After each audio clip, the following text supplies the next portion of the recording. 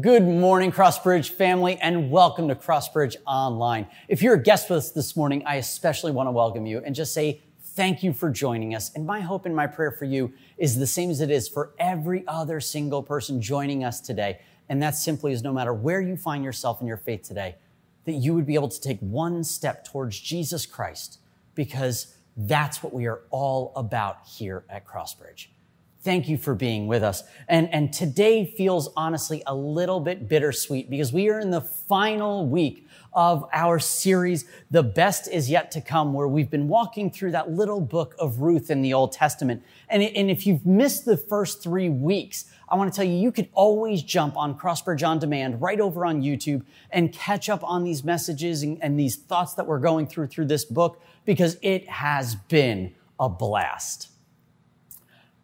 I've noticed a lot as we've been reading the book of Ruth together that there's a lot of decisions that need to be made in this book. And I've kind of wondered, as the authors put them out there, how much would have been different if someone chose something different? What if Orpah chose to stay and Ruth chose to go? Like, how would this story look different? And as I've begun to look at the decisions that are being made in this story, I've kind of thought about my own life and wondering what would life look like if I chose differently, one thing or the other. Have you ever thought about that? If you've thought about that, just in the comments, give me a hand raise and amen that I know that maybe you've thought about this too. Would life look any different if I chose differently? I mean, what if 13-year-old Jimmy got his way and I really did marry Kelly Kapowski or Jenny Garth from 90210. Like, what if I got my wish and decided, like, I know it's far-fetched and it's like, that's ridiculous. It's not going to happen. But have you ever thought about how different things might look? You know, what if you picked one college over the one that you went to? Would life have looked different? What if you chose to forgive the person who hurt you instead of hold that grudge for so long? How would life look different if you chose to stay at the job instead of leave the job, or if you left the job instead of stayed at the job? Life would look so different. And do you ever wonder about the decisions, though, you didn't really make? Maybe the times that you stopped, or instead of stopping to buy that person on the street who was asking for money, and you thought, maybe I should buy, no, I'm not going to do that. And you chose not to and walked. Maybe those times when you've been in those awkward situations where one person begins to belittle another person. It could be, in a relationship or in, a family. And instead of engaging, saying, this is wrong, or this isn't like, we all do that kind of thing and that. Like, what if you stepped in? How would life have looked different? Not for you, but for them. Do you ever have those moments where you get that extra change back? It's like Monopoly in real life, a bank error in your favor. How many times have we pocketed that thinking, if I can get out before they realize I get to keep it? What would have happened if you owned up and said, it's not mine? I mean, I think about this week, the decisions in my life where maybe the times I've chosen to look like Jesus, I'm like, I praise God for those decisions. But I also realize there's areas that I've needed to ask for forgiveness where the choice has been in front of me and I've chosen not to be the blessing. I've chosen not to show up with kindness and determination. I've chosen something different. And there's these moments that I've been asking this week, like, God, would you forgive me? Because I've made a lot of less than stellar decisions. And I know I'm still here and I know he still loves me, but choosing to look and follow Jesus, really trying to love people where they are. And treat people with dignity and respect. Choosing to follow Jesus is exhausting. And this week, as well as many other times in my life, I've really wondered, is it worth it every single day? Because honestly, I just feel like I fail. When I look at a majority of my decisions, I'm at the center of what happens. It's about what I want, not what God wants. I mean, can I just take a day off? there's times I want to say to people, like, if I wasn't a Christian, you know what I would say to them? If I didn't love Jesus, you know what I would say to them? And I say it up here and I don't say it out here, but is it really that big of a difference? Like, my heart is already there. I would just love to take a day off. Is there a day, Jesus, that I can be offended by people who are idiots? By people who say things that deserve a punch in the face? Can I just give that once? Please? Can I just have a bubble for some of those people? Like, maybe I'll love most people, but you know those people that you just want to bubble up and be like, not them. Can I just give me a day of not loving my enemy? And as much as I'd love to say, yes, you could have a day, as disciples of Jesus, there is no day we could choose to say, it's just not convenient to follow you today. I want to choose not to. There's no days off and there's no choice in how we handle life other than to keep Jesus at the center. There's no special circumstances. And while you're probably sitting there right now thinking, Jimmy, you're like being crazy dramatic about this. Like, can a decision just be a decision? Sure. But too often I think we're at the center of our decisions and not Jesus. And we think about how will this benefit me, not the kingdom of heaven. And we think about the now and not the future. And I am positive that it matters with every decision that we make because we never know who's watching and we never know whose life this is going to impact. And I am positive that as we've read through Ruth together, there is no way that Naomi and Ruth and Boaz thought with each and every decision, I wonder who this is going to impact. They just kept showing up to make the best choices they could with what's in front of them. And if they could, they did. And there's no way that they thought the best is yet to come. It was just showing up. And I think that as we close out our series, it's so important for us. And I want to make a huge request for us as a church to understand that each of our decisions, when we choose to say, I'm a disciple of Jesus, matter. Each one is an opportunity for us to look, to love, to laugh, and to speak like Jesus to those who are around us. So let's look at this last chapter in Ruth, Ruth chapter 4, to kind of get an idea of how is the best yet to come? Because I know last week in chapter 3, I left you kind of to the wind. I left you in this place of waiting, of how will Boaz show up for Ruth, who last night proposed to him. And now he's like, yeah, I'll get this done tomorrow for you. Like, I got you. And now everyone's left waiting. Like, did he do it? Did he follow through? What happens? Well, if you weren't here with us, this is the story as simply as I could put it. After working their tails off, Ruth and Naomi, have come to this place where they know the future cannot be just together because they have this land that needs to be redeemed. And there happens to be a guy named Boaz who's been so kind and generous. And now he is in this line of redeemers, this man who could restore all things to this family and really help them and secure their land and secure their family line. He's been spending all night thinking and planning, how do I get this land? How do I marry this woman? And how can we just keep moving forward as a family? Let's see how this plan kind of works out, okay? Ruth, chapter 4, verse 1, it says this. Boaz went into the town gate and took a seat there. Just then, the family redeemer he had mentioned came by. So Boaz called out to him, come over here and sit down, friend. I want to talk to you. So they sat down together. Now, just for some context, because it seems a little bit weird to us that you would go to the town gate to make a deal. The town gate is really where all the action is. This is where the markets are. This is where the business happened. This is courthouses and legal affairs happened here. While it's not the center of the city, it really is the center of city life. Okay, so this is where you would go to get business done. And Boaz would know that this redeemer, now remember, this city itself of Bethlehem, this town, village, if you will, in between 150 to maybe 300 people. Everybody knows everybody, right? Stories fly. It's a small high school of people.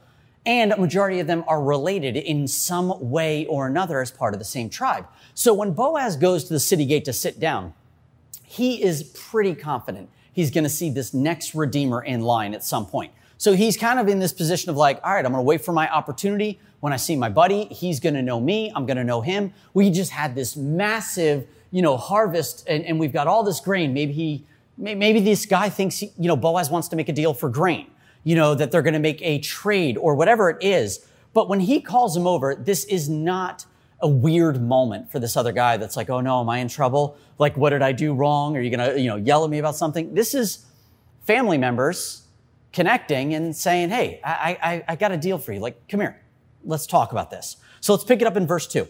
It says this, then Boaz called 10 leaders from the town and asked them to sit as witnesses. And Boaz said to the family redeemer, you know Naomi, who came back from Moab. She's selling the land that belonged to our relative Elimelech. I thought I should speak to you about it so that you could redeem it if you wish. If you want the land, then buy it here in the presence of these witnesses. But if you don't want it, let me know right away, because I am next in line to redeem it after you. And the man replied, all right, I'll redeem it. Now, it seems like a little weird, but we're going to run with it. It's odd for our culture to make a big deal this fast, but it seems pretty simple. We know that Naomi wants to sell her field.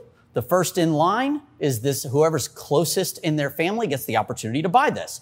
Both Boaz and this first redeemer, we'll call him, they likely understand what we talked about very early on in our series about Leviticus 25 and how and who gets rights to land so that it can stay in a family or it's really protected from outside foreigners getting a hold of it. And what Boaz does here is he lays out the rules that they already know. He's making sure that in the witnesses of these 10 guys, these 10 leaders to say, I just want to make sure we're all on the same page. I want to put all the cards on the table so no one's hiding anything. Let's just make sure it's clear. Honestly, this is a pretty genuine move. This is a man of integrity saying, I'm not trying to pull one over on you yet. I also believe that there is a strategy to what he's doing here that's just killer. And I love it.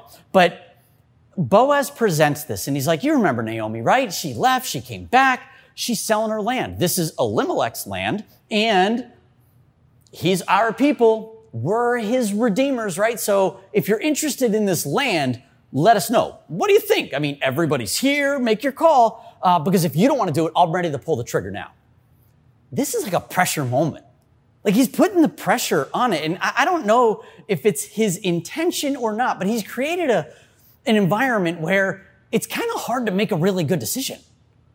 I mean, have you ever been caught off guard and had to make a big decision? You've got no time to research, no time to think about it. Even when we talk about proposals for people, most couples know this is going to happen or not going to happen. So when the proposal happens, it's still a surprise and really cool, but not like this. Dude, you want to buy a house? You got a couple seconds to make your call. That's what this feels like. And I would argue that very few decisions we could ever make in life that are really big are ever made well on a short decision-making time. That it's you got to make the call, make it now. Okay, I'm going to do this. These big things need to be thought about. We kind of need wisdom from people around us. This guy, though, he doesn't miss a beat. He's not waiting. He's working. And he's like, that land? Oh man, I'll take it. Deal. Now, I don't know if he had the wisdom to wait though. Sometimes when you're being watched by a bunch of people and you got to make a decision, it gets even harder to make a decision, doesn't it? When people are watching you. You could be the Jeopardy champ in your living room. And every time that question comes up, you nail it. But I guarantee you, I bring you to a set, I put you in a booth with 2 contestants next to you who you think might be smarter than you, a buzzer in your hand and someone asking you questions. Guess how many you get right? None. Why? The pressure could destroy us, right? We feel it. We like comfort. And now he's got people watching. I don't know if it's the intention or not. I don't know if he only knew part of the law of Leviticus and didn't know with the land comes the people. But he's so in on this land deal. From what this guy knows, it's a no-brainer because fine, you mentioned Naomi, I could take care of her. And if I take care of Naomi until she dies, there's no heir to that land. It becomes mine. My estate becomes bigger. This is worth the cost. I'm really buying this as an investment for my family's future. I'm in. Sweet. I'll take it. And Boaz's response is so good here. Check out verses 5 and 6. This is what he says. He says, then Boaz told him, of course, the purchase of the land from Naomi also requires that you marry Ruth, the Moabite widow. Notice he doesn't mention her as Naomi's daughter-in-law, or he's highlighting her foreignness. He's highlighting her otherness. He doesn't refer to her this way, but he knows this. I think he knows this is going to cause some issues here, right? He continues and he says, that way she can have children who will carry on her husband's name and keep the land in the family. Boaz totally pulls the bait and switch. The bait and switch. He gets them all excited about the land, and then he's like, this is what the law says, right? Yeah. Well, the law also says that you are responsible here. The cost of the land just got a lot higher, didn't it? The cost just really increased. And when this is added to the deal, that like you are now responsible for this old widow and now a young widow and getting her pregnant by marrying her so that she could have a son who gets the land, all of these things, our first Redeemer has a little bit of a change of heart. Check it out. It says, then I can't redeem it. The family redeemer replied, because this might endanger, and this Hebrew word endanger is amazing for so many reasons, but this Hebrew word endanger, when he says because this might endanger, it means this might ruin, destroy, or cause trouble. And so he says, because this might endanger, ruin, destroy, cause trouble, my own estate. You redeem the land, I cannot do it. The land, easy. The cost of another family in these relationships and expectations, much higher. I'm positive the first Redeemer thought if she has this son, that land is Naomi's again. I won't even get anything out of this deal. Maybe the only thing I get is a giant earful at home. You know, you're put on the spot to make a business deal here. How do you go home and tell your wife, like, so, how is things at the gate? Oh man, I got this great new field. You remember Naomi? She's selling it. So we got a great new field. Oh, that's great. It came with upgrades. It's got Naomi. So we're going to get like another mother-in-law type person for you. And we're going to get, you remember that woman, Ruth, that foreign lady that everybody's talking about? They love all her stories of kindness and grace. And you know, she's beautiful. She works so hard in the field. She comes with it too. And I get to marry her. And I'm going to try to have a son with her so they get the land back. Do you really want to go home and tell your wife that? Do you want to go home and tell your family, we're going to give up something, but there's going to be nothing that we get in return?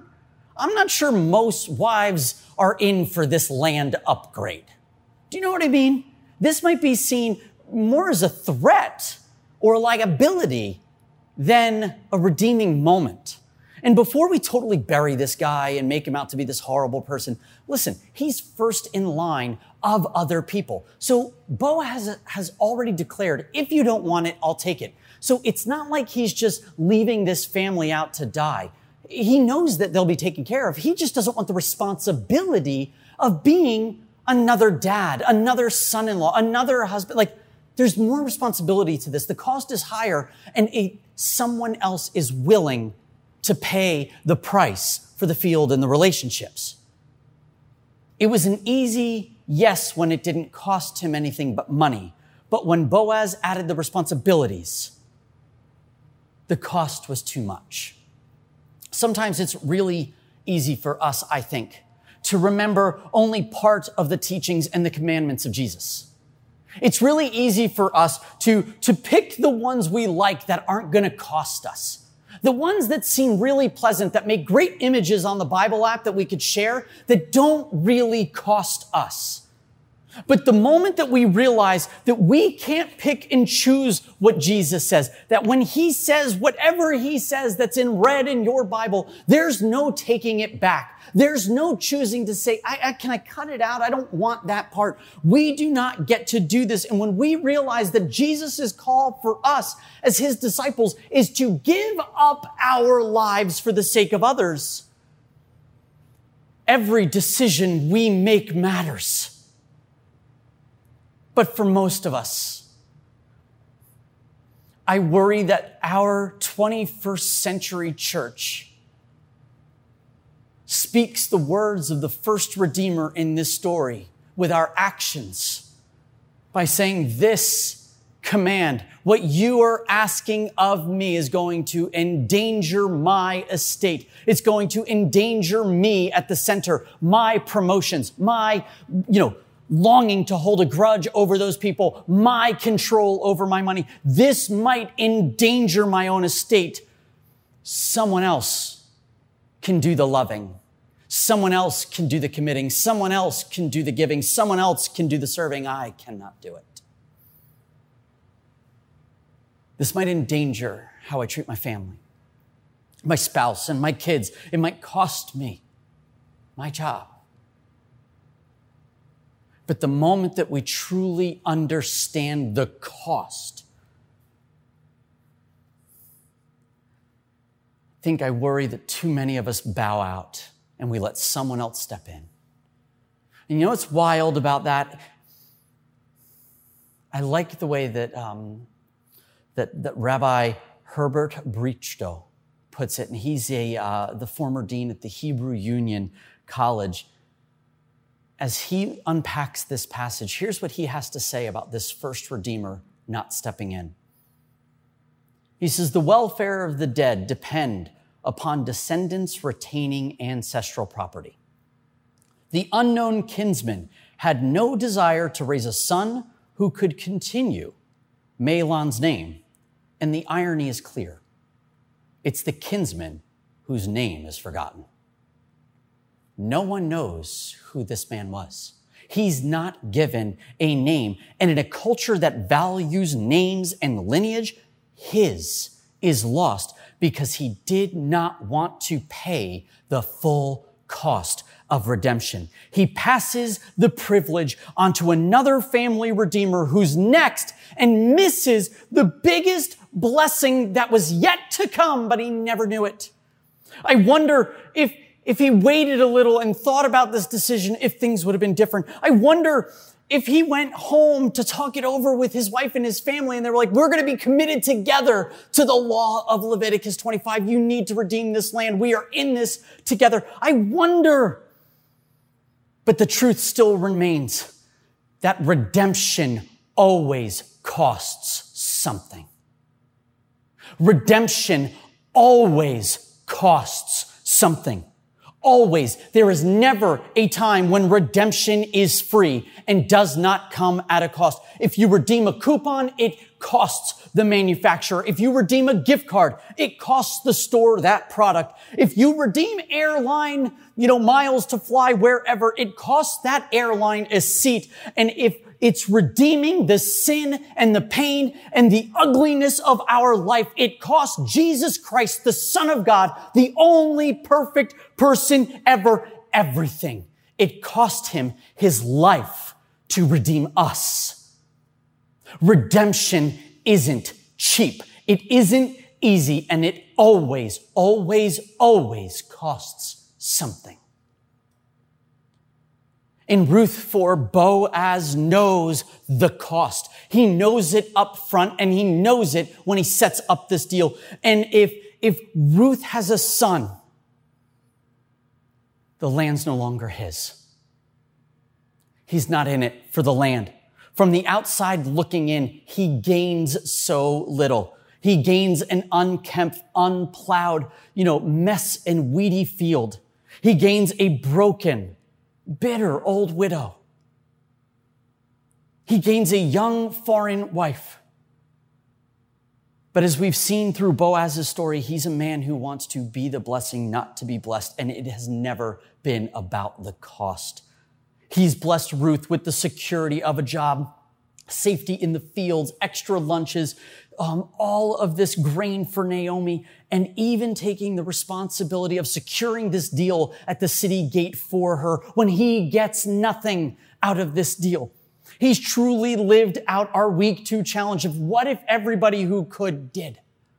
He's doing it. So he makes the deal with the first redeemer in line. And if you read verses 7 and 8, it tells you that the first kinsman took off a sandal. He gives it to Boaz as a point of purchase, like proof of purchase. We have little coupons. He gives him a shoe. Again, it's odd to many of us, but basically it's his way of saying, listen, I don't want to walk this road. So you take my shoe. This is your path now to walk. You walk it. And so he would give him his shoe and say, this is yours. Boaz doesn't take the shoe and walk away just counting the cost. He turns to the whole crowd and he announces what's going on. I love this. It's almost like he's making a wedding vow here to the entire nation. His entire little village is about to know his intentions in this moment. Check out Ruth 4, verses 9 and 10. It says this: Then Boaz said to the elders and to the crowd standing around, you are my witnesses that today I have bought from Naomi all the property of Elimelech, Kilion, and Mahlon, and with the land I have acquired Ruth, the Moabite widow of Mahlon, to be my wife. This way she can have a son to carry on the family name of her dead husband and to inherit the family's property here in his hometown. You are all witnesses today.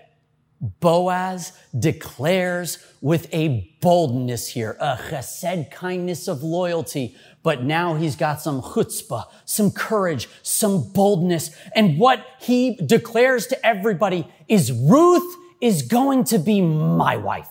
I think when he's saying this, he's grinning from ear to ear. It's like the speech that inspires everyone who's listening on to go, this is like the real deal. He's meaning every word of this. And he says, I want to have a son with her. Not for me, but for her husband and his name and that family line. Like, I want them to go on. This isn't about me. This way, Ruth, Naomi, and Elimelech's field and Elimelech's line will always know this is home. Not once here does he lift himself up. Does he make himself to be the hero? Not once does he mention, well, this is going to cost me. I mean, she was really good at going around the fields and picking up the leftover. This is going to cost me because now I got another field I got to hire people for. What if the field isn't good? This is going to cost me because he never says what it's going to cost him because it just doesn't matter the cost. The redemption was what he was called to. And he was showing up to be the blessing because he could. It's about showing up every day, making every decision count. Everyone in the city here, they actually begin to celebrate like crazy. Like he rallies the troops like they're about to go take over, another army, even though he's like, I'm going to marry her. They're like, you go marry her. They're all pumped. And what they do is they pray for him to have this immensely long line of descendants. And they're like, there's nothing greater that a town could bless you with than the blessing of a long lineage. And what was thou broken and lost, he steps in to redeem. And so Boaz marries Ruth and they have a son. And the son's name is Obed. And when he's born, all the women in the town, I love it, they celebrate this son. And do you know who they celebrate with? It's actually not Ruth and it's not Boaz. They celebrate with the person who named themselves bitter in chapter 1 and call her blessed in chapter 4. They celebrate Naomi. And they say to Naomi here, check this out. Then the women of the town said to Naomi, praise the Lord who has now provided a redeemer for your family. May this child be famous in Israel. May he restore your youth and care for you in your old age. For he is the son of your daughter-in-law who loves you and has been better to you than 7 sons. In chapter 1, this author emptied Naomi in 71 words, destroyed her in the Hebrew. And in chapter 4, in 71 miraculous words, fills her and blesses her and literally puts on her the blessing of a long lineage and new life because of this son. In their praise, it starts with God who's redeemed them. Like this is God's plan. And they praise her daughter-in-law. It's not Ruth the Moabite, Ruth the foreigner. It's not Boaz's wife. Ruth, she's yours. And the promise that she made when she said in chapter 1, in verse 16 and 17, she says to Naomi, you remember when Ruth says to Naomi, don't ask me to leave you and turn back. Wherever you go, I will go. Wherever you live, I will live. Your people will be my people and your God will be my God. Wherever you die, I will die and there I will be buried. May the Lord punish me severely if I allow anything but death to separate us. And these women say, this daughter-in-law you have is worth more than 7 sons. And that is elevating her to a place that no woman has stood before in this town. No woman will stand in that place for thousands of years in that town to be elevated to a place that deserves to be praised as the mother of God, to show up as a blessing, to say, I will be here. But Ruth showed up. She followed through. She could have gone home, but she made a simple choice in one moment. I'm choosing to go. She showed up every day with what? Kindness, determination to be the blessing. And Ruth's son, Obed, this great blessing to Naomi who's going to carry on the line, he grows up and has a son whose name is Jesse. Jesse grows up and he actually has a bunch of kids. The youngest of his kids happens to be named David, and David is simply a musician and poet. He's a shepherd who hangs out to watch sheep, but happens to be a master of the sling who could take out bears and lions and ends up taking out a giant, stepping into being anointed, the future king of Israel as they unite as a nation, as they organize as a people, and becomes known as a man who is a great redeemer of the people in Israel, a man after God's own heart himself. A man who knew how to show up with kindness and also knew the pain of bitterness. And we read all of his Psalms as we look through there. There is no way that Ruth and Boaz, when they were making any of the decisions to care for Naomi, to redeem these lands, to do anything, there's no way that they would have known that each and every choice they made would have led to one of the greatest kings of Israel. And not just that, but even more importantly, Ruth and Boaz with each of these decisions, do you know where else they're mentioned in Scripture? If you go into the biographies of Jesus where they track his line, where every name's important, in Matthew chapter 1, we read the name of Boaz and Ruth. The foreign widow is in Jesus' lineage. And that one line, while it just says, and from Boaz and Ruth, there it is a whole lot of choices that you and I know that they made, never knowing the best is yet to come. That while Boaz showed up as a redeemer because it was right, that from their line would be a redeemer that would redeem the entire world, all of humanity from something they could never pay for themselves. And when Jesus walked this earth for 30 years, he looked just like everyone else around him. But when he stepped into the mission to redeem the world, do you know what happened? It cost him. It cost him popularity. It cost him safety. It cost him family relationships and tensions. It cost him money. And ultimately, like I said before, it cost him his life on the cross. And when he was on that cross, he breathed in his last and he declared, it is finished. This is done. This is paid for. And when he rose again 3 days later, the cost of our sin was paid. We were redeemed, and death no longer has a hold on us when we place our trust in Jesus. Rabbi Zerira, in his sum up of this story, it's amazing. He says this scroll is not concerned with purity or defilement. It's not concerned with prohibition or permission. It was written to teach you of the magnificent reward of those who practice and dispense chesed, steadfast kindness. In his great love for us, Christ demonstrated his kindness, his loyalty to die for us. And yet many of us can simply say, God, I'll follow the parts I like, but I don't want to pay the cost. And we never, ever wear and hold the weight that he paid it all for us.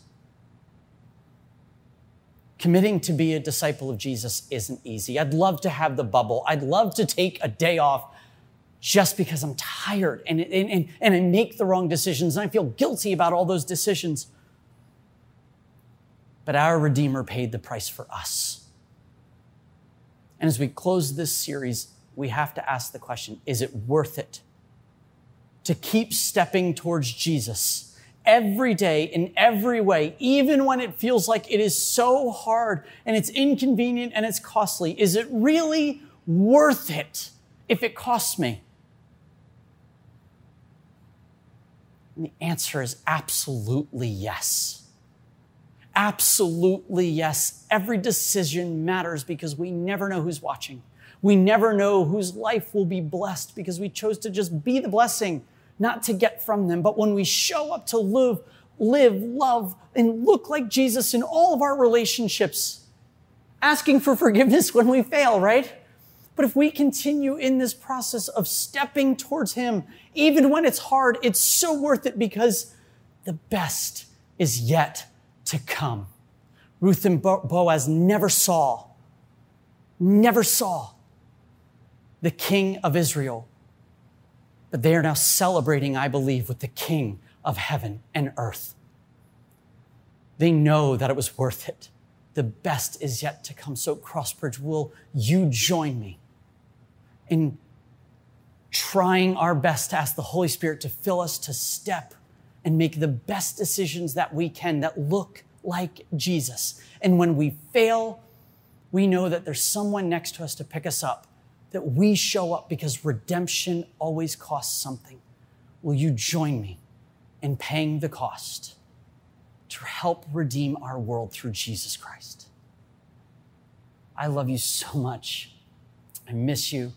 And I cannot wait to celebrate with you as we enter into a new series next week. I'll see you then.